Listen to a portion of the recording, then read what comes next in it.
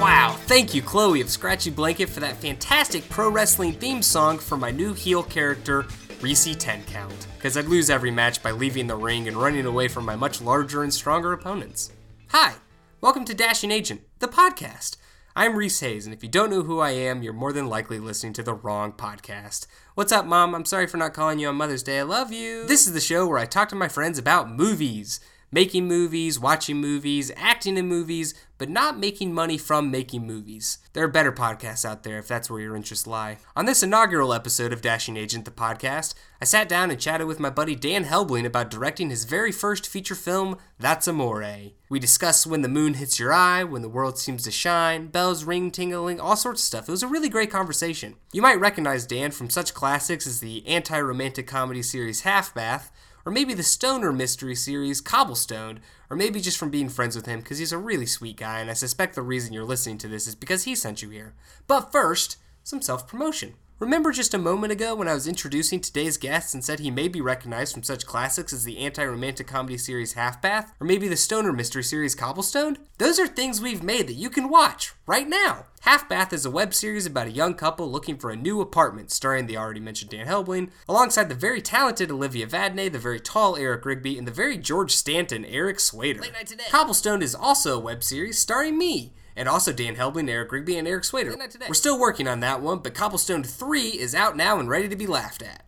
Because it's a comedy, not because it's bad. Anyway, watch all of those things at dashingagent.com. It would really mean a lot to my self-esteem. Okay, here's Dan. Cheers. Cheers.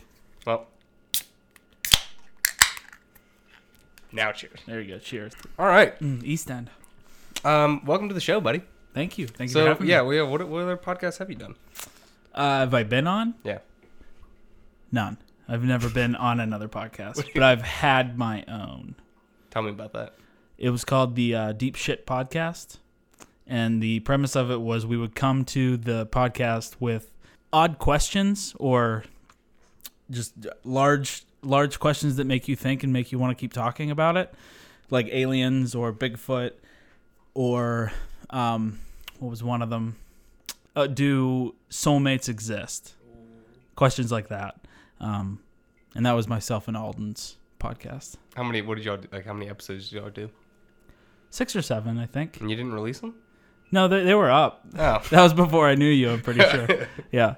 That was before I knew you or Eric or, that side of my friends. I lied. I was actually on another podcast. I was on, Mark had a podcast.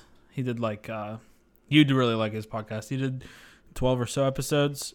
It was movies you should watch before you die. That was the name of the podcast. Cool. Yeah, it was really good. We did. I did V for Vendetta, 500 Days of Summer.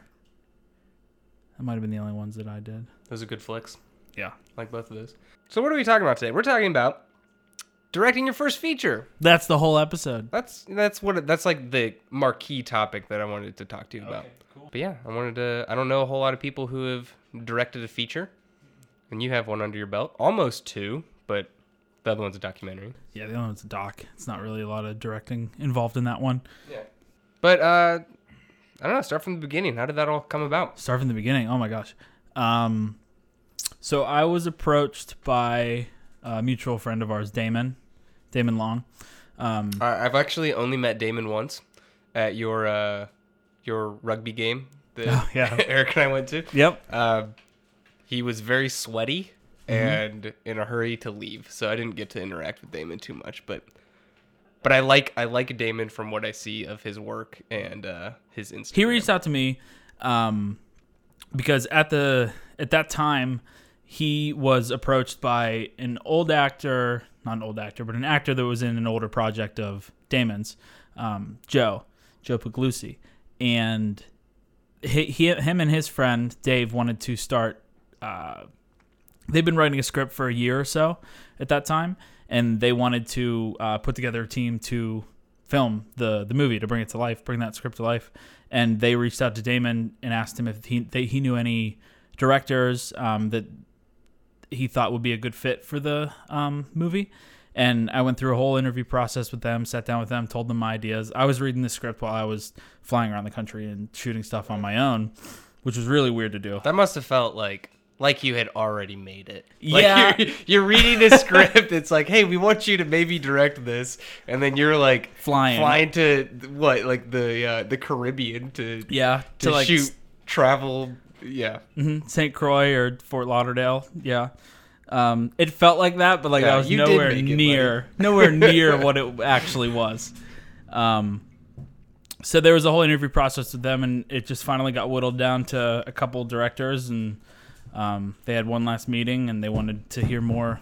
Sorry, that's my dog. No, he has a toy. Hey, and they whittled it down to the last couple directors, and they ended up going with me. It was a pretty cool. That's feeling. A weird choice. They messed up. I'm not gonna lie. So what was that interview process like? Like, how did you pitch them? So the movie's a romantic comedy that has a lot of Italian culture within it. And my mom's side of the family is Italian, so I kind of understood a lot of the little nuances that they had in the script, because there was a ton. There was a lot of like just little things that other people that read the script did not pick up on. A lot of them didn't really understand it, and that was something that deterred those two from a director, was not understanding the scripts, just the script's culture and the script's feel. And I remember that was like a big point that I kept bringing up, was like, I understood this was funny because of this, and even just pitching like little character ideas, like how the Italian grandmother acts. Like I had an Italian grandmother, and I saw that within the character Rosa. Was just like my grandma, and like I kept telling them like little things that I thought of because of that.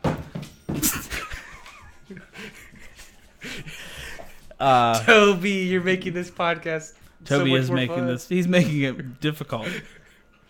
I'm just imagining what everyone's imagining is going on right now. Oh yeah. I don't really know what they can hear. I can paint a word picture. Toby is a border collie Springer Spaniel mix. He just knocked over a vacuum, and he's just bouncing up and down in the kitchen with a red ball, trying to get us to throw it into my living room. Toby's jumping skills are also great. His jumping and catching skills are pretty on point. His not barking at people, that's not on point. Yeah, but it's okay. What would you say are Toby's biggest faults? Faults? Yeah, okay, so obviously Toby's a great dog. You love him a lot. Yes. But, every dog has some things you're like, why do you do that? Why are you the way that you are? That's actually great. That was totally unintentional. But that worked out perfectly. Whoa, that was an Office quote. Yeah. Wow, that was really good. And it was to Toby. Wow, yeah, that was good. All right. I would say his biggest fault is he can't be at home alone without destroying something, so I have to crate him. But that'll change with age, though. Yeah, because he's still a puppy. Like he's still. How old is he? A little over 2. Oh, okay. And they have like an age range of like 13 to 15 years, so he's still a pretty puppy. Oh boy. When I adopted Atticus when he was 2.5, according to his dental records. They don't really know because they found him on the side of the street. But he had this problem where anytime, mostly I would come home, but sometimes it just didn't matter. If someone walked through the door, he would get really excited and just start peeing. Yeah. And he peed on my leg so many times for like the first 2 years that we had him. And I just got used to it, but other people didn't. So like I would get home, I would just accept that he was going to piss on my shoe or on my feet and or my leg or whatever. And then I would go wipe it off and be fine. Like, that's my dog. Who cares? But that was a tough hurdle to get over. Yeah. But he doesn't do that anymore so much. That's good. Yeah, he's also a little older, so. He is, yeah. It's like a 6 or 7 year old? He would have just turned 8. Oh, wow. Like in January. Okay. Yeah, I'm looking forward to that. They were really specific with his age. They were like, he's 2 years, 2 weeks old. And I'm like, oh, okay. Where did you adopt him from? The Humane Rescue. So do they know that from dental records, or did the person who like brought him in? I don't know. I just saw it on the rabies vaccine thing. Gotcha. That's just where they listed it, and I was like, oh, okay. Gotcha. What a good find. Yeah, he's a good find. Huh. Adopt, don't buy. Yeah, adopt, don't shop. That's a much better phrase. Because that's the phrase. than what I just said. What were you gonna ask me? You got the job. I got the job. You got the job. What?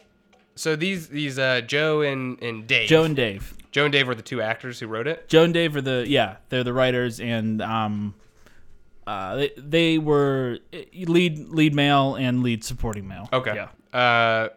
And then you had Damon producing it. So how much creative control did you have with the casting, the locations, the script? Were there any changes that you made, or was the script pretty much locked in when you came on board? No. Dave and Joe were very willing to hear thoughts. They wanted to hear my thoughts. They wanted to hear my perspective. They were very respectful of me as the director and my position and what that kind of meant. And so any suggestions that I made, they took it. They didn't just necessarily go ahead and make the change, but like as long as I backed it up and explained it, and they kind of thought they agreed or thought that it was maybe a better idea than they had, they would make the change, which was really nice. Like I didn't just come into like this cement wall that I couldn't pass. Like I wasn't just waiting to be like, okay, and action. Okay, cut. You said the lines. You weren't a TV director. No, that's not at all how it went.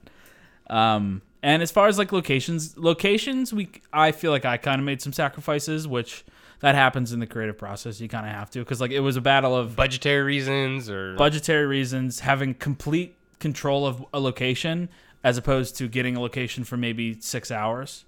You know, so like you gotta like figure out which one is best for the crew in the movie.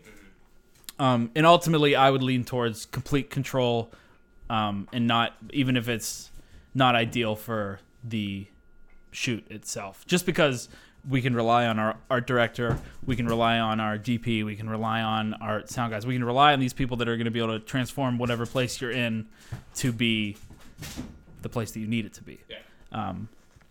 But we're lucky because a good portion of the film was shot in a dentist office, and Dave is now a retired dentist who just sold his practice, so we just had complete access to his old practice.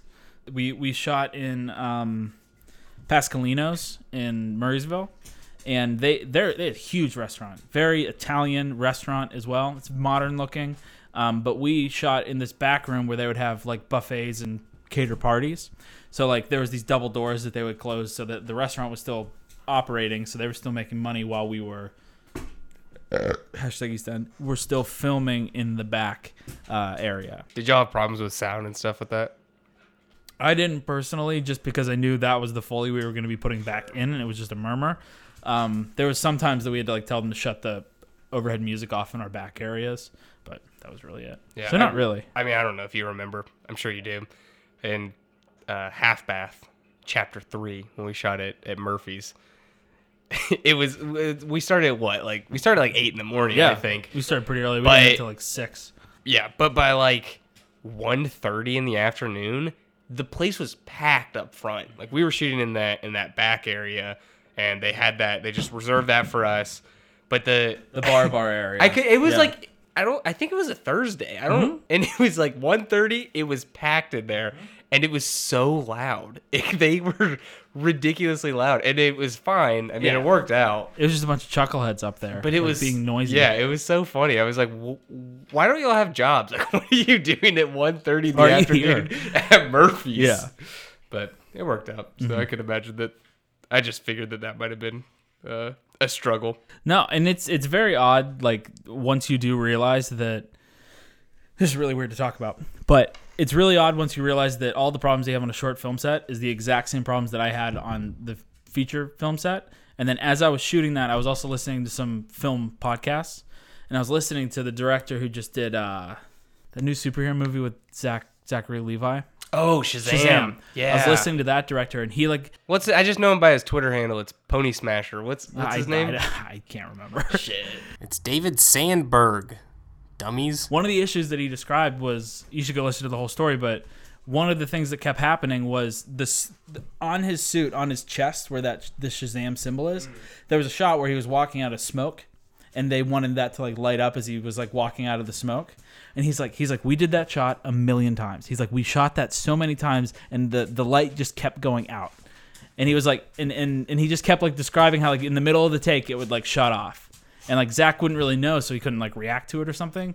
So he couldn't like play it off as like do some improv with it. So like he was like, we just had to like keep shooting it over and over, and like that's like a situation where it's why didn't we just do this with visual effects? Or like, why is this just not working? He just like was talking about this problem that we've all experienced in one facet or another on a shoot where something isn't working as you're trying to shoot. And it's like, Usually it's my sound mixer. sometimes it's sound more than often. Yeah. But when I heard him say that like put it into perspective, like there's problems literally on every set. Yep. And like I had a couple hard days on that set for sure. And it was just like thinking about like, okay, they shot Shazam in like 60 days. A lot of those days having like day crew, night crews. So it was constantly shooting. And they shot Shazam in 60 days, and I had 17 days to shoot this feature. So like after I kept hearing that, I'm like, there's like certain things that have to be sacrificed. There's certain things that have to be sacrificed in the making of a movie, especially in indie, like especially that low budget. It was literally called an ultra low budget. Through like SAG standards, yeah. Yeah. Yeah. I mean, as they say, mo money, mo problems, you know? Yeah, and when there's less money, there's still so no many problems. Yeah. Cobblestone has been such a blessing because we specifically try to spend no money on it, which doesn't always work. I think we've spent in total like less than $200 on the 3 episodes that we've shot so far. Yeah, I bought the most expensive things were the antlers and then the hoof in episode 2 when it in like that dream sequence. Yeah. I bought both of those items on Etsy. And I didn't know what I got myself into when I bought that hoof, because when I open it out of the package, it's just someone like chopped off a deer leg and sent it to me in a box wrapped in like Walmart shopping bags. Like, it's so gross, and I like don't want it anymore. And I spent like $30 on it. Yeah. Eric bought a bunch of flasks that we've been using. That's funny. Yeah. Well, he just bought like a box of 6 flasks. Yeah. Because in Cobblestone 3, we have this whole gag with a bunch of flasks. And then, like, other than that, like, you know, we shoot in my apartment or in Frick Park, and You eat before and after. that is actually, yeah. So if we count the hot dogs that we eat, Not if you're buying them on your own. well, we buy, like, you know, when you shoot with us, we buy your hot dog. We true. shot this past weekend. We finished shooting Cobblestone 3 mostly. We shot with Eric Swader on Saturday, and then we shot with Kushner shot for us on Sunday, which was nice because, you know, Cobblestone rarely looks good. But Thank you, did. Kushner. yeah, it looks beautiful now. But so both times when we were done, we went to D's and got hot dogs. Yeah. And, you know, we pay for their dogs and beers because they're helping us out for free. Yeah. So I guess if we put that into the budget, then we've spent significantly more money. But I don't count that because that's just like, you know, it's hot dogs. Well, I think I was getting at that when we have no money, it's really freeing because there's nothing to worry about. I think on Half Bath, I spent a lot of my own money on it, and it really made me anxious. Like, if this sucks, I just wasted all of this money. But with Cobblestone, it's like, if this sucks, no one's gonna care. Like, I don't care, and no one else cares. Yeah. And so far, it hasn't sucked. But you haven't seen Cobblestone 3 yet. No, but I've seen 1 and 2, and they're both great. Thanks, buddy. Oh yeah, love them both. I don't think we said the name of the movie. The movie is called That's Amore. That's Amore. That's the working title. I think I think it'll still end up that way. We're actually doing something pretty cool. Is Joe, the executive producer and writer and actor, is a marketing professor at La Roche, and so he has a lot of students that are learning how to, you know, just learning about marketing. And so one of the things that he's going to be doing this semester is he's teaching people how to put together a film package, and we're letting students do it practically with our movie. That's naughty. You're just going to take the best one and use it? No, they're doing it collectively. Oh, okay. Yeah, so like they're doing a lot of like making so instead PR so you're just going to get a bunch of students to do y'all's marketing thing for you. Yeah, but like we're also like letting students do it. So it's not like we're like getting we're not getting like excellent free work. You know, we're like, I think it's really cool because we have like someone who's in school for graphic design, designing our art, designing our posters, designing like our like logo that like goes in like Facebook profile pictures like that. Like I think that's really cool. The only thing I've been doing has been working with Alden on edits. So, and we'll get to that. But first, a word from our sponsor. What was the biggest challenge during production? 17 days. Having 17 days to shoot. Too short? Yeah, because I would say on average we shot 5 or 6 pages a day. That would be what our average was. Yeah. Was that a dialogue-heavy script, or was there... Yeah. Yeah. A lot of dialogue. And the dialogue wasn't even, like, the hardest part. Like, action was definitely the hardest, like, blocking stuff out. Our lead is Tammy Pescatelli. Was she fun to work with? She was a lot of fun to work with. She was really funny. She brought a lot of life to the character and brought a lot of good ideas to the character. Like, my favorite thing about her was the first thing she did was she pulled me aside on set, and she's like, I'm talking to you. I'm listening to you. And that's it. She's like, that's how this is going to go. And I was like, great. That's really nice as a first-time director, I'm sure. Because, I mean, with her, I know that Joe and Dave aren't, like, established actors necessarily. But, Yeah. I mean, she filmed a Netflix special. Yeah, didn't she has 2 Netflix specials now. I'm pretty sure she's been, like, on national talk shows performing. She's got a really great career. She's at a TV show they shot in her own house. Like, she's been doing pretty well, and like I feel very honored that she was a part of the project. Yeah, that's cool. How'd y'all get her? Dave reached out to her. I don't know how they knew her, but Dave just like reached out to her, and she was very excited about the project because she has a huge Italian backstory, and like her whole family was Italian, so she knows the culture as well. How is it like being the boss of these people who you've worked with many times before, but mostly in like small scale sort of indie or maybe student films? What was it like actually, you're employing these people so you can tell them what to do? Because I feel like with a lot of my things, I'm like, hey, here are my ideas, but I'm not paying you. So if you have ideas, let's hear them. What was that like? What was, I guess what I'm asking is, how was it like to direct people that were your friends?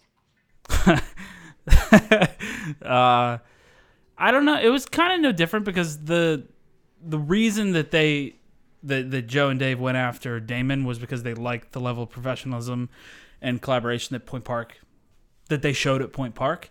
And it just kind of carried over into this. Like, everybody had a job to do. Everybody was getting paid, and they knew, like, whatever I said, if it came from me, it was happening. But if, like, Ralph would come to me, or DP, if Ralph came to me and, like, told me his ideas, like, we would talk about it and then make it happen. So I definitely don't think that whatever I say is the end-all, be-all. But if I say it to somebody, it generally should be happening. But that doesn't mean... I like collaboration. So, like, Brian Schuckert was our boom op. And he approached me with a bunch of ideas as the shoot was going on, just as... I don't know, little character notes or blocking notes. The best part about that was he came directly to me, so there was no like cross-contamination of who's telling actors what to do or who's telling Ralph what to do. Yeah, I mean, that would be disastrous if you have the boom operator. I mean, Brian's a talented director in his own right, but still, the boom operator shouldn't be directing the actors. To do not at all. So that's good that he had that film etiquette. Yeah, he had the wherewithal to talk to the director, and that's because he knows what being a director is. But that goes for everybody on the set. Like, everybody knew their position and their role, and they knew when to speak up. But everyone contributed, like, creatively. I love that y'all made an ultra low budget movie, but you hired people that you went to school with and have worked before. You hired local people to do it, and it's good. I wish that more people were making independent movies with some sort of a real budget, just so that they can kind of spread that around to the other talented people in this community. Because I know a lot of people try to make movies for no money and ask people, especially sound people, to work for free. Or, I mean, I've done this too. It's a pain to do stuff like that. It is a pain to ask people to do stuff for free. It's also a pain to have money to make something that's not for free. Yeah, I really like that a large percentage of the Point Park graduating class of... What year was that? When did you graduate? I graduated in 2016. Okay. The group that I was working with was 2017, I think. Oh, really? Yeah. Wait, did you graduate after, like, Kushner and Ballant? Yeah, they graduated after me. Oh, okay. Okay. Well, That's a very talented class. I'm sure your class is also very talented. Yeah, we got a lot of people doing a lot of stuff. What I like about it is that a lot of those people, yourself included, have stayed in Pittsburgh and continue to work in Pittsburgh. Yeah. And I know that a lot of them are moving out west, but they didn't do that right after graduating. It's nice to put some of that energy like back into the community. Yeah. Oh yeah. That's like Pittsburgh has so much potential to be a huge hub for filmmakers, creators. And that's far beyond just like videos and film. There's so much potential here, culinary, in the arts, theater. I mean, it's just the architecture. It's really a beautiful city. Funny thing, actually, a lot of the department heads on Mindhunter love Pittsburgh so much that some of them have moved here, like made Pittsburgh their permanent homes. But the fact that those people, these like legitimate Hollywood professionals, want to be in Pittsburgh just gives me hope that we've got a real opportunity to make Pittsburgh a hub. Like, I think that it could actually work, but people have to stop moving to fucking LA. Stay here. Yeah. Or the work needs to come here. I wish that there was a bigger independent scene that was actually employing people. I mean, even, I don't know, probably the last 4 independent movies that have been produced here have been made for no money and haven't paid anybody. And that's fine. It's cool that people are doing that, and I really respect that. But I wish that there was just a slightly bigger independent scene. Yes. And with the talent that's here right now, I think it's totally possible. Yeah, it's definitely possible. Like, I mean, every single time that they come here, there's a group of people that work on all the features. And there's people that are fighting to be a part of those features. So there's more than enough people to go around at the moment. How's Post coming along? Good. Alden Roth is our editor. We finally have gotten through all the dailies, which took forever, but he started cutting scenes now, and I got to sit down 2 or 3 days ago and watch 5 or 6 scenes. He's going to cut the first cut of the movie on his own without any feedback from me, and then from there it's going to be a lot of collaborating and going back. A lot of collaborating, a lot of notes. Are you going to try to be in the room with him? Like, are you going to try to come up with sessions? Or do you think where you're both there and doing things? Or do you think you're going to have him do something and then you're going to give notes or come in and rework those things? It'll be reworking. Yeah. I don't want to sit there and be over his shoulder. I don't like that. He doesn't like that. Also, that's a lot of time. That's real boring. Just sitting there and being like, I need 4 more frames here. Oh, God. It is a pain in the ass. Yeah. I shouldn't have to be I need 4 more frames in this shot. Yeah. That he's the editor. If I'm I need to tell him I don't like the feel of this, or I think that it's too fast, or change this reaction shot or something. Yeah. Or just be I don't want you to cut to this character until this moment at all. But you figure out how to make that work up till that point. I don't want to be okay, and cut and watch. Cut there. We got to put an insert in right there. He's an editor. He knows how to do that. I'm not gonna I'm not gonna have him just push buttons for me. Sure. He's smart. He's a good editor. Good. Well, I'm very excited to see it. Mm-hmm. What was the biggest lesson that you learned directing your very first feature? Don't stick to your shot lists. I never do. That's good. There's this kind of running joke, I think, with me and Eric that I will shot list consistently, and I lose it or just forget to bring it to Frick Park or wherever every single time. And then I go, all right, well, I'm going to make a new shot list now. Yeah. Sometimes I remember the shots, but usually it's Yeah. Did you storyboard or anything for this? No, I don't storyboard.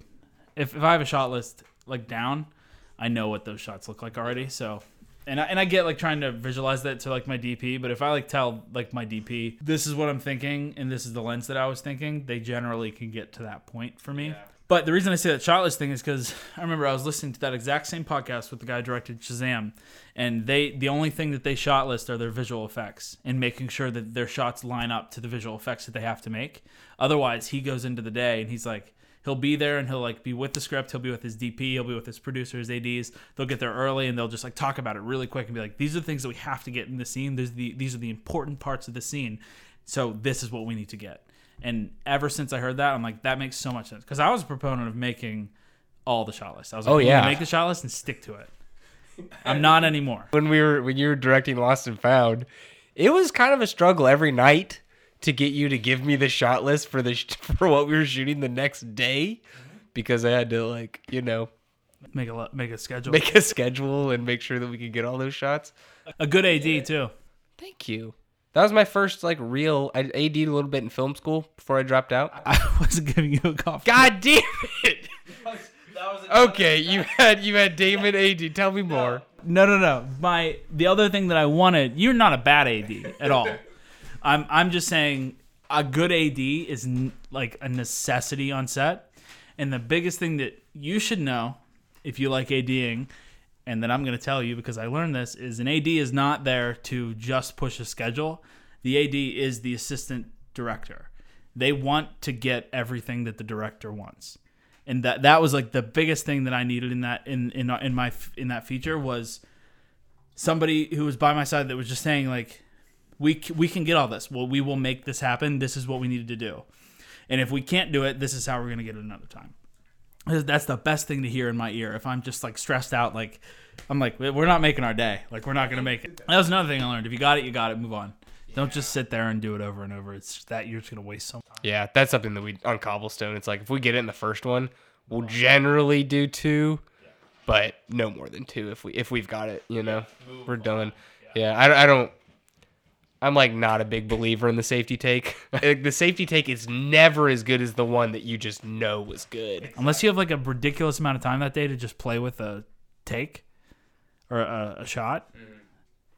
Move on. Like start getting everything you need. It's better to have coverage. Okay, well, since you brought it up, so you said it was a lot of dialogue. How I struggle with this, even with Cobblestone, which is a significant amount of dialogue scenes. Making the coverage unique and different and interesting just amongst like from scene to scene, like you can't just do medium shots the entire time from the same angle. So how did you approach that? Like, what were your thoughts? Like, why did you change things, or how did you make things different based on what the scene was about? Okay. Yeah. Alden and I actually just talked about that. Because I remember I complimented him. I gave him a lot of good notes. I gave him all my positive notes whenever he was showing me stuff. And I was like, I really like how this scene progressed. I like how you cut in. And, oh God. He's got a bone now. So I told him I really like how you progressed that scene. I really like how you did that. And he's like, well, I didn't really have a choice. I'm like, what? What do you mean? And he's like, it's the way you shot it. And I'm like, oh. And I remembered, because it's been like 6 months-ish. Actually, he's done. I broke up these scenes into, as things got more intense or the climax of the scene was happening, a lot of the times I just moved the camera closer in. So we went from like medium shots to medium close-ups, or we went from medium long shots to close-ups. That was the way that I did it. But for time, I started breaking the scene up, like, because I knew like at the end of the scene, like maybe we were going to use a wide shot. So at the beginning of the day, I would shoot the beginning of the scene in the wide shot and then be like, all right, guys, this is exactly what we're going to do. We're going to start the scene, go up to this line, take a breath, and then do the last couple lines. Can we do that? I worked with the actors, the talent, to make sure that they were comfortable with that and that we could get a good performance out of it. And they did every single time. It was awesome. So that maximized time doing it that way. And then when we would start shooting like closer in to get some more emotions, it would be setting the camera up and be like, okay, from this angle, we're going to move in and do the beginning of the scene until this line. And then Alden should know, like, why didn't they shoot the rest of that scene? Why didn't they shoot the rest of that scene? It's because Dan only wanted to show that emotion in that amount of time. So it would just be very selective with the shots, but making sure that we still, holy hell. He is just running around with the bone. Shot selection was always something that I was really adamant about as a director. And I felt like a lot of people didn't do that in my at Point Park. I really felt like a lot of the short films at our school lacked shot selection, and I think that oh my God, dude. It's okay. He's giving the podcast some character. Okay, cool. I really felt that like you made your scenes really stale, and you weren't trying to tell the story visually anymore, and you were just like shooting the the actor saying he's just doing rounds, shooting the talent, just saying the lines, and like you're not trying to tell the story through the visuals of the camera.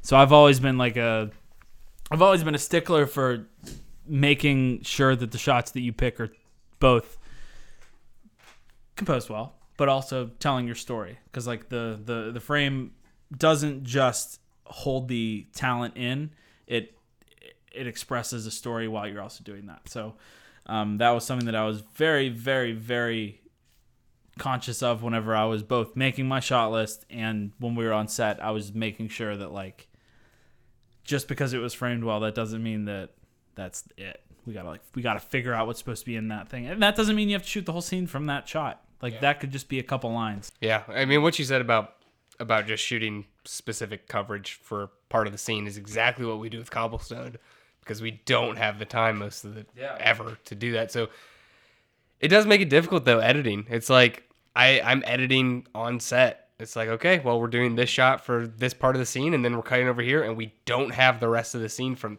that angle. Yeah. It's always a blessing when you can do the amount of coverage that you want through the entire scene.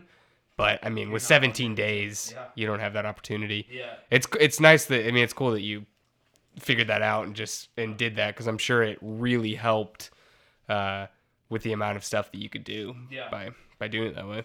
Yeah, and for about like 5 of those days, we had 2 FS7s, so we were able to double up on shots. So at the exact same time we were shooting somebody's coverage, we'd be doing the medium shot and the medium close-up of that person, or we'd be doing cross. We'd shoot across, and we'd do like 2 camera setups for 2 medium shots or 2 close-ups. But mostly you just shot with 1 camera? Or yeah, for the majority of the time we had 1 camera, which is like, it's nice, but it's rare anymore that you see a feature film, like a high-budget feature film, where they shoot it on 1 camera.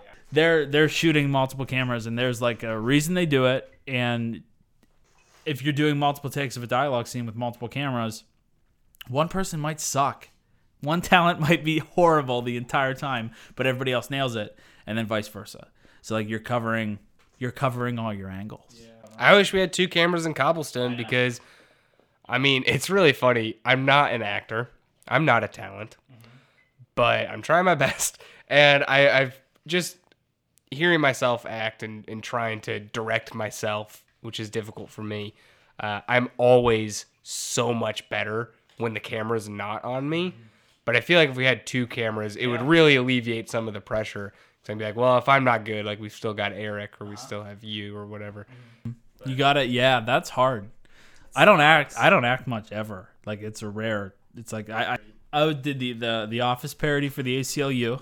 I played a waiter in my feature, and I don't know what else I've acted in that I've also directed. I mean, all throughout high school. I hate it though. I'm not good at it. Yeah, it's rough. I mean, it's how I started filmmaking. You know, like it was tough to get my friends in high school to want to play ridiculous roles. So I would do it, and a lot of like my really early shorts on my YouTube channel, which you can no longer find. Oh, I watched the Pokemon one. I love that one. Is that one off now? It's unlisted. That was. I loved it because I was watching Reese Who on YouTube, and I was like, the Pokemon one was funny. But yeah, so I would often play all of the characters, and I'm bad, but it taught me a lot. You know, it was good to do. But now that the past several projects I've done, I haven't acted in them. So going back to that with Cobblestone has been tough. It's really challenging because Eric is a good actor, but a bad cameraman. He doesn't know how to use a camera. Yeah, and that's okay. That's not what he knows how to do. The worst part about that, he's learning though. Is that all of my shots are not only poorly acted, but poorly shot. Yeah. It's like I'm trying to make Reese a minor character. Yeah, it's a double-edged sword, but like in a really bad way. Yeah, it works for the show though. It's funny. But yeah, it's been tough to get into that, to try to act with those guys, both of the Erics and even you, and I mean, I think Michaela is a better actor than I am at most of the time. She's a good actor. I was shocked at how good she was at acting. You should watch some of the films that she did with me in high school, because she's not very good in those, but it's really endearing. She's gotten better. Yeah, I enjoy acting if I'm not responsible for any other part of the process, because the second that I have to start doing something, I'm not good. Like Half Bath was the best thing I think I've ever acted in. You were really good in Half Bath. Thank you. But it's because I didn't do anything besides I was talent. This is a funny story, actually. But to respond to Reese, that, hold on. Reese put his finger up and stopped me from talking so that he could tell me this story. I was talking to my cousin or something, and she had just watched Half Bath, and she sent me a text, and she was like, "This lead actor, this lead is amazing. They're going places, like blah blah blah." And I was like, "Yeah, Olivia's really great. Like I love it." And she's like, "No, I meant Sam, the guy." And I was like, "Oh my gosh, Olivia is like doing it in New York." I was like, "Yeah, Olivia's great. She's like, doing theater and blah blah blah." And then she was talking about you. So yeah, that's a compliment. Yeah, it was a compliment, and I didn't see it coming.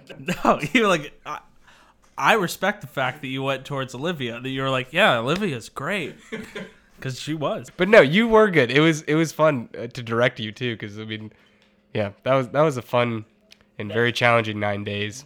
Directing people that understand directing is huge, in my opinion. Directing actors that don't know about the filmmaking process is always hard. They usually can pick it up, but that's the advice that I would give to any talent is like, take a directing class. Any directors, take an acting class. Yeah, you gotta know both sides. You have to. And that's what I'm trying to learn. I'm trying to learn more about acting. Yeah, just thinking how they think. My girlfriend's dad does a lot of auditioning. He wants to start doing a lot more acting, and one of the directions that he was given during a casting call was, all right, that was great. This was for like a zombie movie. So we want you to look at her like as if you really want to eat her. And like I looked at him and I was like, that direction you've never felt that way in your life, that you've wanted to eat a person. Unless you're a cannibal. Yeah. Unless you're actually a cannibal, you can't play off of that direction. And that's like, obviously this is a huge spectrum, but that's what separates someone who understands directing and who doesn't understand directing. Like little things like that. And you got to know all of it. You got to like have you know what? That's just me thinking as a director, I think, and that's probably how you think too. Like as a director, you want to know all aspects of production, and like luckily you do, because you've been doing Cobblestone as a web series, you've been doing sound, you've been doing camera, you've been directing, you've been acting, you've been editing, you've been doing sound design, you've been scoring it, like picking out music and stuff. If you don't know all of it, how can you communicate that to the people that are working underneath you? You know, how can you communicate that to the people that are in that creative process with you? And not to name drop David Fincher again, but honestly, the biggest lesson I've learned from watching him direct is that, and you can hear this from anyone that he has ever worked with him. He literally knows how to do everyone's job better than they do. Yeah. It's incredible. It's so incredible to watch. I can't quote him or try to like replicate how he does it, but like watching him, there were a lot of times on this season when he was directing second unit stuff. The DP, was on the main unit, and so Fincher acted as the DP. He had a gaffer and he had camera operators, but he would sit at the monitor and say like, tilt camera C down like 4 degrees, like boost up that light by fucking whatever, 13 Kelvin, I don't know, but he would just by looking at the monitor could even like set deck. He was like, we need to get someone in here and move this piece of set deck over 3 inches to the right. And it's just like, and he shoots them off so quickly. It's fascinating to watch. And it was such a big thing to learn, like, you have to know what everyone does, and if they weren't there, you have to be able to do that. You have to be able to step in, yeah. But it's like, obviously, if you have talented people whose sole focus is that, then it creates a beautiful thing. Yep. But yeah, that's a great lesson. Yeah. I can't wait to learn more stuff like that, because like I wouldn't know to tell a cameraman to tilt it 4 degrees. I would not know that. No, it's tough. So I have a lot to learn. Yeah, we all do. That's the best part. That is the best part of filmmaking, and that's like the biggest thing. That's the whole reason. Like right now, like what I mainly do is motion graphics and editing. And I remember the thing that I always tell people about why I'm attracted to motion graphics and After Effects, and really like visual effects and motion graphics as a whole, not just After Effects, is that I have seen the ability to get better. And that is the only program that I've ever seen in my life that I could see myself getting better and that I can continue to grow at. And that's the exact same thing for directing. Like every time I do it, there's something new that I learn. There's something new that I learned about myself as far as a director goes that I didn't know before. And that's why specifically those 2 things are the most attractive things in the world to me. Yeah, well, I've learned a lot just from hearing you talk about it, man. I enjoy talking about it, so Can't wait to see you on Cobblestone 4, buddy. I'm excited for Cobblestone. It's going to be a good one. Yeah. All right, and that's that.